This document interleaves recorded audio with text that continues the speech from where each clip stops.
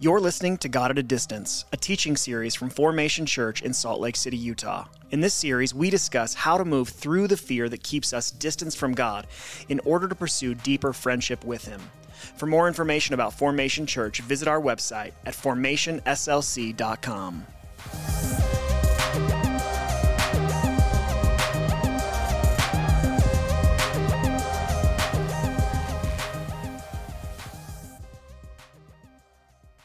I want to talk about what may just be the great hindrance to discipleship in general and to our intimacy with Jesus in particular. And so I want to talk about the fear of discomfort. Now, if you really stop and think about it, the majority of modern culture is driven by an attempt to create the most comfortable human experience possible. And as a result, discomfort is a problem to be solved rather than a just simple part of life that we are to embrace. And so I want to give you a couple of examples of just how deep this commitment to comfort goes for us, because it really does touch everything in our lives. So for instance, think about the fact that virtually every environment that we inhabit is temperature controlled. It's like this luxury that we kind of take for granted, but it's an incredible way that we experience comfort. All of the environments in which we inhabit are temperature controlled. So there was obviously a day when that wasn't true, and there are certainly places in which that's still not true, but most everything is temperature controlled. And our vehicles are the most amazing example of this. Not only do they have heat and air, but somewhere along the way, someone decided that wasn't enough. Someone decided, I need the actual seat that I sit on to both heat me and cool me. We are a culture of comfort. Here's another example. We have the immediate answer to almost everything at our fingertips. If you have a question about anything, you don't have to wonder anymore. You don't have to own encyclopedias anymore. Remember when we owned those? They were like this long. They were like $1 million, and no one ever read them. You don't even have to go to the library anymore. All you have to do is pull out your phone, Google it, and within seconds you have the answer. And we know how committed to comfort we are because if you've ever had your Google search hang up for more than 2 seconds, you'd think the world's going to end because of the discomfort of waiting. We are a culture of comfort. Here's a third example. It has never been more comfortable or convenient to gain access to food. Someone decided that having to drive to a restaurant, go through the discomfort of walking in, sitting down, and ordering was too inconvenient. So somewhere along the way, someone was like, you know what we should do? We'll just cut a hole in the side of the building. They just drive through, and we just shovel it straight into their gullet. It'll be so much more convenient for them. And then, a couple of years ago, someone was like, God, it's just so much work to drive to the drive-thru. What are we, peasants? Why do we still have to do this? So that's how we got DoorDash. Now, someone can just bring it straight to your door. We are a culture of comfort. Now, here's the thing. Comfort is in no way, I want to be super clear about this. Comfort is in no way morally wrong. It's not at all.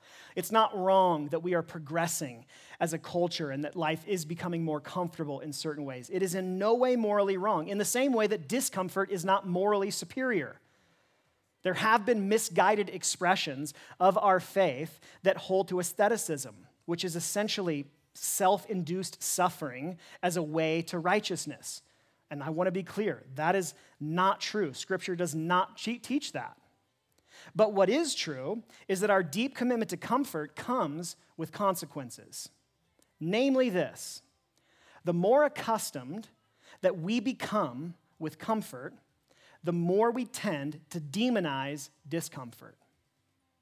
So the more accustomed that we become with comfort, the more that becomes our norm, the more we have a tendency as a result of that to demonize discomfort. If comfort is God, then discomfort is the devil. If comfort in life is the goal, then discomfort is a problem to be solved. And so this problem is especially problematic when it comes to our faith. And so here is the sobering reality I want to invite you to give an honest consideration to this afternoon. There is no discipleship without discomfort. Full stop. There is no discipleship without discomfort. You cannot find one example in Scripture, nor one example in 2,000 years of church history in which a person devoted their lives to the way of Jesus and lived a comfortable life. It does not exist. The comfortable life is incongruent with the way of Christ. And never is that more clear than in both the life and the words of Jesus, specifically the ones that I want us to look at this afternoon. And so if you have a Bible, I want to invite you to open it to Mark chapter 8. We're going to look at Mark 8, 34 to 38. And if you don't have a Bible with you, it's okay. All the text will be on the screen. But before we jump into these verses in Mark 8, let me just set the stage for them real quickly. Mark's gospel, if you don't know, is the shortest of the four gospels: Matthew, Mark, Luke, and John. It is also the fastest paced. It tells the story at a very rapid rate. It's succinct. And chapter 8 in Mark is a transition of sorts. From Mark chapter 8 on, Jesus is making his way slowly toward Jerusalem, where he would be betrayed, he would be tried, he would be tortured, and he would be crucified. And because Jesus knew that that fate awaited him, it was critical that these first disciples that were following him really began to understand who he was and why he was about to endure everything that he was about to endure for the good of the whole world. And so Jesus, in this paragraph that we're going to look at, or the paragraph just prior to ours, Jesus has begun to tell them the type of suffering that awaited him in Jerusalem. So there's 3 different times in all of the Gospels where Jesus says, here's what awaits me as we make our way toward Jerusalem. And Peter, God bless him, well-intentioned, pulls Jesus aside this first time, and the text says in verse 32 that Peter began to rebuke Jesus for saying these things, which is always funny. Why he thought that he was in a position to rebuke Jesus for anything that Jesus had to say is beyond me. But Jesus turns right around to him and says, "Get behind me, Satan," which could not have felt very good. You are not thinking about God's concerns, but human concerns. Now, we're not going to dive into all the details of this, but it does teach us something that we need to see. Humans are chiefly concerned with comfort, and God is chiefly concerned with what's necessary to bring his kingdom in this world. And so for Jesus and every one of his followers, this means embracing discomfort as an ever-present part of our discipleship. And so as we pick up in verse 34, Jesus is going to define discipleship in an attempt to make this sobering truth as clear for us as possible.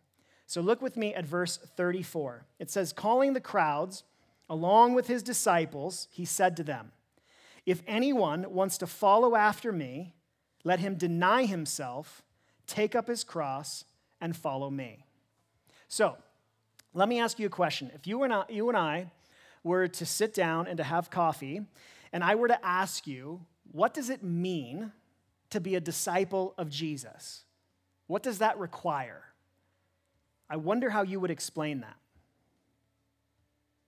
My guess is that most of us would talk about like going to church, reading the Bible and praying, trying our best to be a good person, helping people, having some kind of personal relationship with Jesus.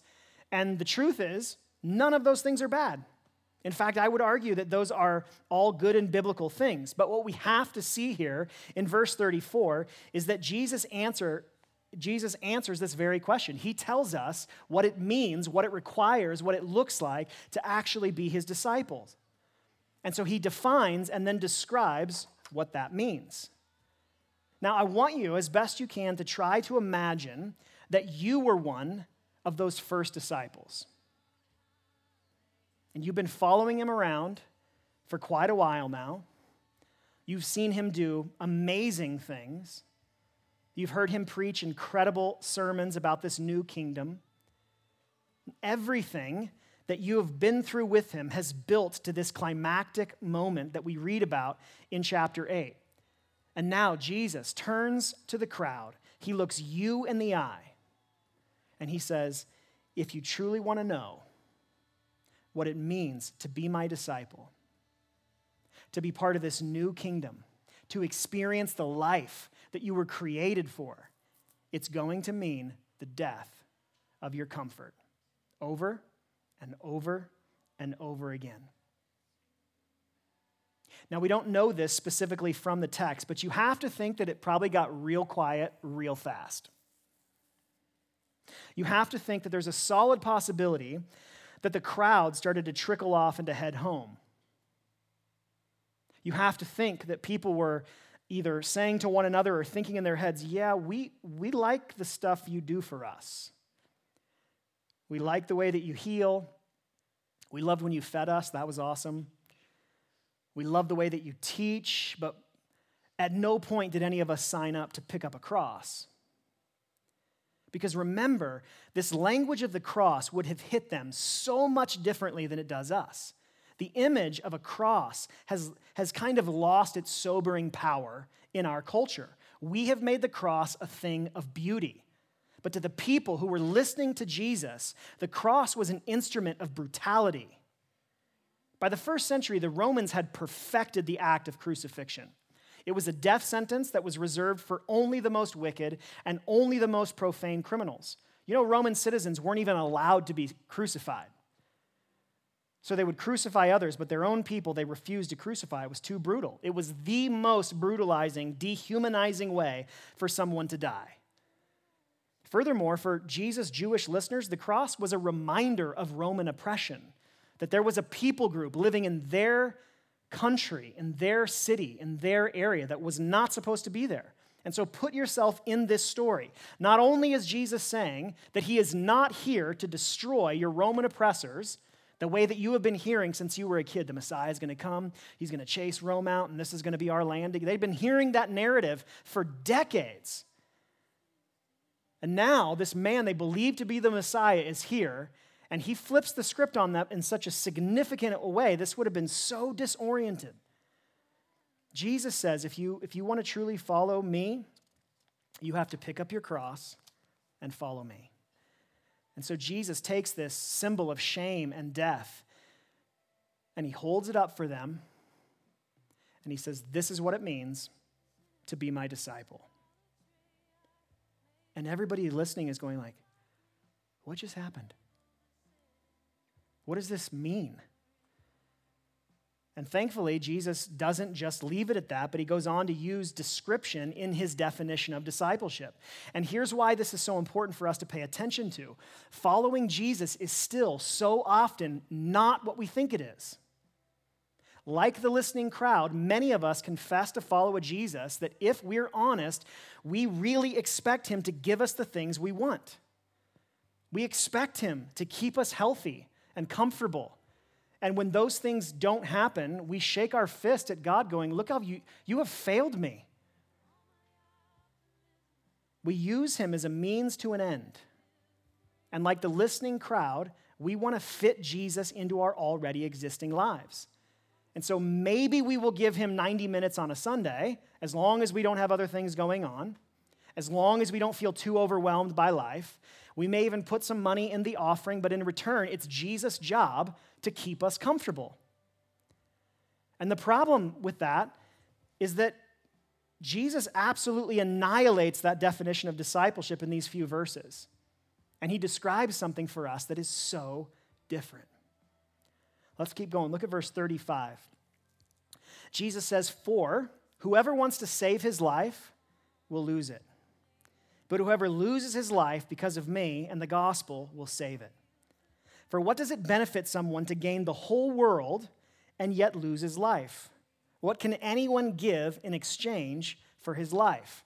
And so notice here how Jesus appeals to what I believe is our most basic instinct as human beings. It's our longing for self-preservation. And that's exactly what Jesus speaks into. So he says to them, I know how scary it is to call you to a cross-carrying life. That means allowing your comfortable self to die. But you have to understand, this is the way to get and to experience true life. You can live in immediate comfort and do life your own way, but it will actually cost you your life. And I'm quite certain that this all sounded just as confounding to them as it does to us. How in the world does losing your life preserve your life? It is a prime example of the counterintuitive way that Jesus so often taught, meaning that the intended result is actually achieved doing the opposite of what you think. Now, I'll give you an example of something that's counterintuitive. Sometimes things have to get worse in order to get better. We've all heard that before, right? You just think about that sentence, you're like, yeah, that doesn't make any sense. Things have to get worse before they can get better. That seems counterintuitive. If something is getting better, it should be getting better, not worse. But the truth is, sometimes things do get worse as they are getting better. I've experienced this on my own healing journey, and I've seen this to be true for so many other people. Oftentimes, when someone takes a first step into something like counseling or therapy or spiritual direction, for the very first time, what tends to happen is, for a few months, your life really starts to unravel in a pretty special kind of way. And the reason for that is, it's often the very first time your wounds have been welcomed to the surface. Like so many of us carry all of this trauma, which I know is an overused word, this pain and these wounds and all of this unprocessed experience that we've had inside of us. And so then you sit down with someone who is a welcoming presence and they go, all right, let's welcome all of that out. And you just feel like you're coming unglued there for a minute. But the reality is you're healing even though you may feel worse before you feel better. It's counterintuitive. Just like this description from Jesus. According to Jesus, the way to true life is to embrace the death of our comfortable self. Look at verse 38.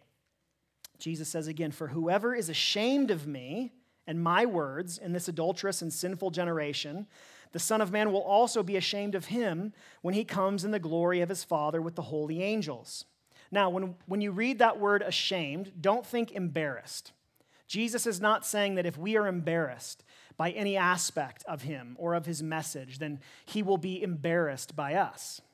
The Greek word actually carries the idea of an all-out rejection of his way of discipleship.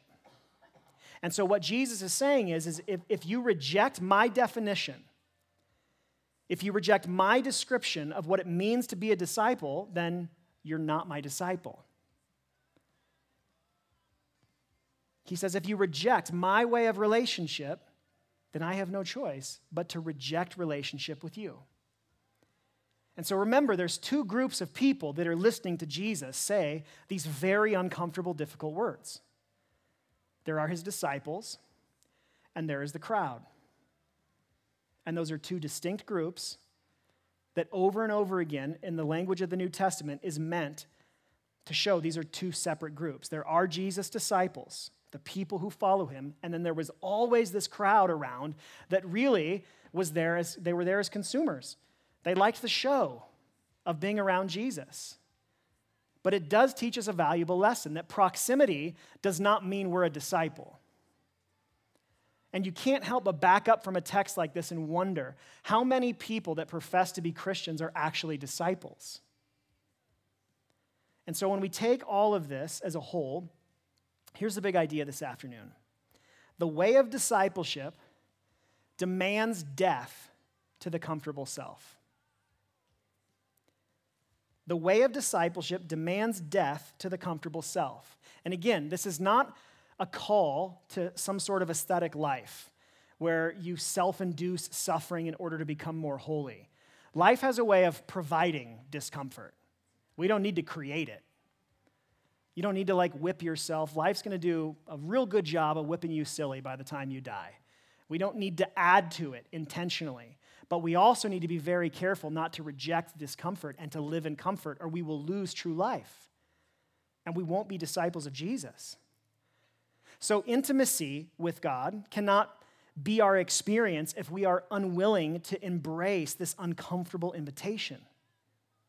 We can embrace comfort and miss out on the depth of relationship that is offered to us with God, or we can embrace the discomfort of dying to ourselves and become the Jesus people that he created us to be. And to be fair, I was thinking about this week, I think we're at a further disadvantage living in this post-COVID era. And the reason for that is we had 2 full years that were marked by such deep discomfort that the way now that we think, the way that we feel, the way that we behave has fundamentally changed. And I really don't believe that we've even scratched the surface of understanding the impact of that event on our culture and on our lives. For 2 years, we lost so much control that we are now reticent to retire control in even small ways. And further complicating the issue, we believe that we have earned the right to essentially do whatever we want in the name of self-care after 2 years of traumatic isolation and conflict. And so the question is, how do we die to the comfortable self in a post-COVID culture? Let me give you just 2 ideas. We could spend days compiling a list of ways in which we can die to self. But I want to specifically focus this on where we are as a result of where we have been. And so a couple of ways that we can die to the comfortable self in a post-COVID culture. 2 ideas. Here's number 1. Deconstruct for deeper discipleship. Deconstruct for deeper discipleship. There has been so much talk of deconstruction over the last few years. And out of what I believe is fear, many Christian leaders have sought to demonize it, but at its core, deconstruction is a natural part of the faith journey. Deconstruction is rethinking what you once believed. And at times, this has resulted in people abandoning their faith altogether. We saw that even happen with people that were once a part of our own church. And I think because of that, so many Christian leaders are afraid of this subject. But when people deconstruct out of their faith, I would argue it often has more to do with the manner in which they went about the journey rather than the journey itself. Deconstruction has always been a part of the faith journey. It's not new. It's not like, oh, COVID happened and now everybody's like, no, this has always been a part of faith. Think about this. Throughout history, the process of deconstruction has been essential to the development and the health of the church. When Jesus came onto the scene saying things like, "You have heard it said, but now I say to you," he was helping those people deconstruct their faith so that they could reconstruct it for greater flourishing. The Protestant Reformation that took place in the 1500s, guess what that was? A massive act of deconstruction. So deconstruction, when it is done in a healthy manner, helps one leave behind what is unhealthy and untrue in order to move forward with greater health and more in line with what is true. And again, it is an essential part of the faith journey. If you're experiencing some part of that right now, it does not mean that something's wrong. The Spirit is behind that, whispering, there's more. There's more. There's more. The difference is, right now, we seem to be in this massive deconstructive transition as a culture. And I think in the end, we're going to look back on it going, that was a really good thing, but it was really, really hard. There seems to be a good but uncomfortable transition taking place where we are becoming more aware of what is broken in our tradition. And some people who are becoming more aware are owning that and are working to change it. Now, unfortunately, there's a whole group of people that are doubling down and want to maintain the old wineskin. But something is happening in our culture that is good. And so again, our response need not be to demonize deconstruction. We need to deconstruct in a way that leads to deeper discipleship. And so if you are here and your experience of any aspect of this is resonating with you, like 2020 was a huge time of me just going like, what is happening in evangelicalism right now? Have we always been this big of a dumpster fire and we just needed more time at home to be able to see it? I think the answer is yes. But if you're experiencing any of that, no, me too. And so here's what I believe are the 2 most important factors that will help us make it through this in a healthy way. The first is get a guide. Get a guide. If you are in a place where you are wrestling with and questioning even huge aspects of your faith, it is most prudent to seek someone who has gone before you in order to gain the wisdom of their experience. So spiritual directors are a great help in this. Pastors who aren't afraid to wade into these waters can be a great help in this. So if you feel like you're walking that road alone, I have had countless conversations with people in our church, friends outside of our church that are going through that. I've been going through that in my own life. I would be happy to walk with you on that journey, but don't do it alone. You need to get a guide. The second one is to process in community. Process in community. The common denominator in those who walk away from faith in general tends to be isolation. They're doing it alone. And this is why people that were in this process during COVID struggled so intensely. So many were doing it alone, just them and an internet connection. And the internet's a real bad guide to deconstruction. In truth, we need to go on this journey in community. And so as we think about ways to die to the comfortable self in a post-COVID culture, the first is let's go ahead and embrace what's happening and deconstruct for deeper discipleship. It doesn't mean that you'll spin out of your faith, okay? So that's number one. Here's number two. Participate sacrificially in community. Participate sacrificially in community. There are two things I've noticed as we have kind of come out of the weeds of COVID, and they are that people are struggling emotionally more than ever before, and some people are struggling to a degree that they don't even truly see themselves and understand. And then secondly, our capacity has been very diminished. And so as a result, the majority of churches are seeing people only participate within their comfort zone, which doesn't really work because so much of community life is inherently uncomfortable. Building a safe place for hurting people to find healing relationship with Jesus is uncomfortable. So if we're unwilling to participate outside our comfort and to truly sacrifice, it's not going to happen. It's just not. And so here's the most concrete example of this that I can give. And I want you to know on the front end that this might step on your toes a little bit. I grew up with this pastor that was like, I was young, so he seemed like he was 9 feet tall. I'm pretty sure he was like 6'5", so he was a house of a man and weighed over 300 pounds. He was just an enormous presence. And he just used to always tell us, like, I'm about to step on your toes, so pull them in a little bit. So pull them in a little bit, okay? At Formation, we invite people to participate in 5 ways, essentially. We ask people to attend, so like Sunday, if we have a prayer meeting, like we don't do that much, but if we have a church-wide event, we ask people to attend those things. Pretty normal ask. Secondly, we ask people to serve. Thirdly, we ask people to give if this is going to be your church home. Fourthly, we ask people to be in a formation group. And then fifthly, and we can't measure this one because this one is completely between you and Jesus, we ask people to sit with God. Have a real relationship with Jesus. Don't allow the Sunday service to mediate your relationship with God. You get to know him. You talk to him. You listen to him. And so this week, I was thinking about those 5 things, and I was thinking about this point, and I started to look through the list of people who call Formation home, which I know is hard to believe based on this, but it's about 120 people that if you were to ask them, like, what's your church? They would say, Formation's my church. Now, here's what I found. Roughly 10 people in our entire community are participating in all 5 ways. That's it. The majority of us seem to treat these 5 options like they're a buffet, where we sort of pick and choose where we're going to participate.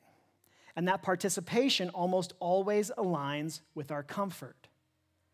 Now, here's the problem with that. Everything that we invite you to as a community is for your spiritual health and for our spiritual health as a community. And so you aren't as healthy as you could be, and we are not as healthy as we could be when we don't all commit to full participation, even when it involves sacrifice on our part.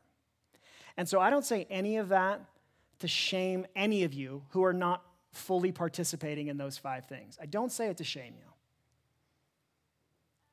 I say it out of concern And I say it because I love you, and I say it because I care about us as a community. And if we are going to both survive and thrive as a community, then it means we are going to have to learn to participate even outside of our comfort in a way that is sacrificial to us. Because I do want you to just think about, and this is not, again, not meant to shame, but this so that we can experience the weight of conviction as a community, okay? Just think about being a listener in the first century to what Jesus says. Because they knew that when Jesus said, pick up your cross daily and follow me, there was an aspect of what he was saying that was figurative, and there was an aspect of it that was no, make no mistake, this might actually become your reality. You might actually have to give your life in a literal sense to follow me. Jesus was not the only one that was actually crucified. History tells us that all but 2 of the original 12 disciples were martyred for their faith. One of them was Judas. He took his own life. And then John was exiled off to an island, which barely sounds better. So this was a very real reality. That's what they were weighing. Am I willing to literally die to have a relationship with Jesus? And what we are being asked to do, all I will say is what we are being asked to do is considerably less than that. Agreed? It's considerably less. And I know with this diminished capacity that so many of us are experiencing right now, the smallest things can be very, very hard, which is why I want you to hear and hear and hear. None of this comes from a place of desiring to shame or to make anyone feel bad. But we need to tell the truth. And we need to be open and honest about where we're at and what's going on so that we can relate with God from that place of truth and honesty. We are being invited to more. And so as we close, here's the question I want to invite you to contemplate this week. Where is Holy Spirit inviting me to put my comfortable self to death in order to go deeper with him and others? Even just right now in this moment, think about that question. Where is Holy Spirit inviting me to put my comfortable self to death in order to go deeper with him and others? So maybe there's some areas of your faith that you need to deconstruct. Maybe you need to adjust the manner in which you're going about that journey, seek a guide, or begin processing in community. Maybe you sense him inviting you to participate more sacrificially in our community. Maybe it's time to make Sunday worship the priority of your day. Maybe it's time to serve or give or finally take the plunge and join a formation group. Maybe it's time to really begin learning and experimenting and practicing with how to truly relate with God in your own life. Maybe it's something altogether different. The question is, where is the Holy Spirit inviting you to put your comfortable self to death, again, in order to go deeper with him and deeper with others? See, the reality is this is not work that we are capable of doing alone. We need God's Spirit, not only to give us awareness of where we need to stretch, of where we need to sacrifice, but we need his empowering courage and strength to actually do so. And so let's pray and let's ask him to give us that. Will you bow your heads with me?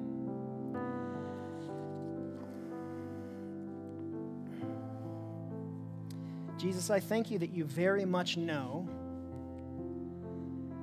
how difficult of an invitation this is. Lord, when you said these infamous words, whoever would follow me should deny himself, take up his cross, and follow me. When you said those words, you knew that that cross was right in front of you, that it wasn't a metaphor, it was your fate. to give your life on a cross for us. So I thank you, Lord, that you don't say these challenging words to us from a place of distance and not really understanding what it is that you're asking and what it is that you're inviting. You know. But on the other side of your death was resurrection. And on the other side of our death is resurrection. On the other side of every little death to self is a mini resurrection. And Lord, so many of us are in need of resurrection to new life, to truer life, to deeper life, to healthier life. And we can't do it on our own. Some of us are stuck in patterns and cycles that we cannot seem to break out of. But you can break us out. You can lead us to a place of greater freedom. And the path is the death of our comfortable self. And so, Holy Spirit, I pray that you would give us insight and awareness right now.